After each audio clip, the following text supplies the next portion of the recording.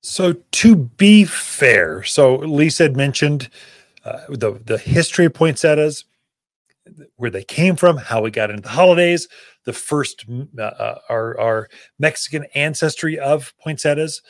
It's a deep, rich heritage of holiday plants. How Paul Ecke, the developer of poinsettias, introduced them, and then she said throw them away. She was kind of brutal. It's like anti-gardening. So I thought I would just share with you real quick, if you want to keep your poinsettia for the year, how to get it back into bloom, how to get it to come back into color. And there's a trick to it.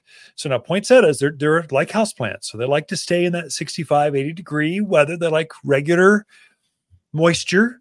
You fertilize them. A good fertilizer is whatever you're using for your houseplants, especially African violet orchid mixes.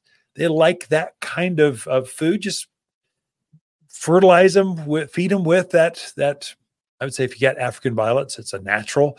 Give them that food in the spring and again in summer.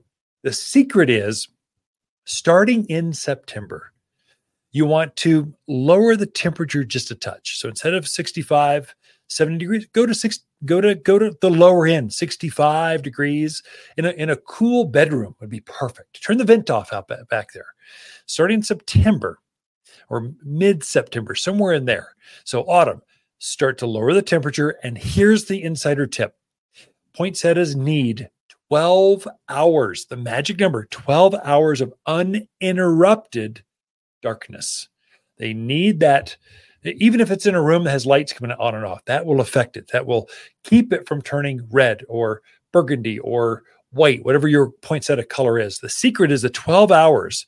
So it's perfect in a back bedroom that no one's staying in, with a bright room. Bright window, not direct. No, poinsettias don't like sun directly on them. They like indirect, bright rooms. That's their favorite place.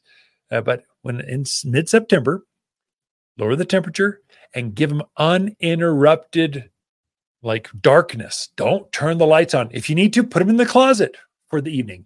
Put them to bed out there. Don't let the light get to them.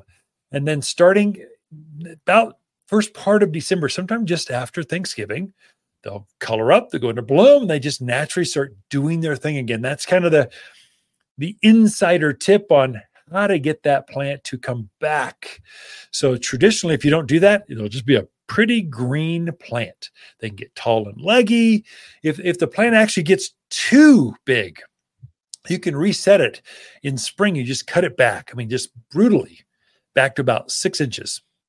Then fertilize it, and it will come back. It'll be bushy and full again. So the poinsettias need to be reset, much like other plants. They like to be pruned on, otherwise they get too big, too full, they just get too much. They're really easy to reset. Cut them back to 6 inches. Fertilize them with African violet food. Put them in a room that's now warmer, and they'll start to flush out with new growth starting in September.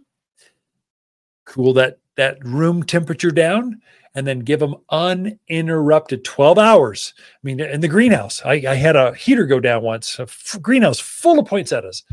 Heater went down. I went in with a ladder. I'm fixing it in the middle of this full house of poinsettias. And you could see where we had the shop light on to fix this heater in the middle of the night. We couldn't let it go cool because they're tropical. I had to fix this thing. So I should have done something. I don't know. You could see this halo effect where those poinsettias, they did not color up as well as the ones further out in the house. So any amount of light keeps them from coloring back up. And so you can keep a poinsettia year round, have it come back and trick it into going back. If you want more info on that, go to watersgardencenter.com and the learn button at the top. There's a how to grow holiday plants. There's Christmas cactus, the whole things. All right, that's it for this show. Thanks for tuning in.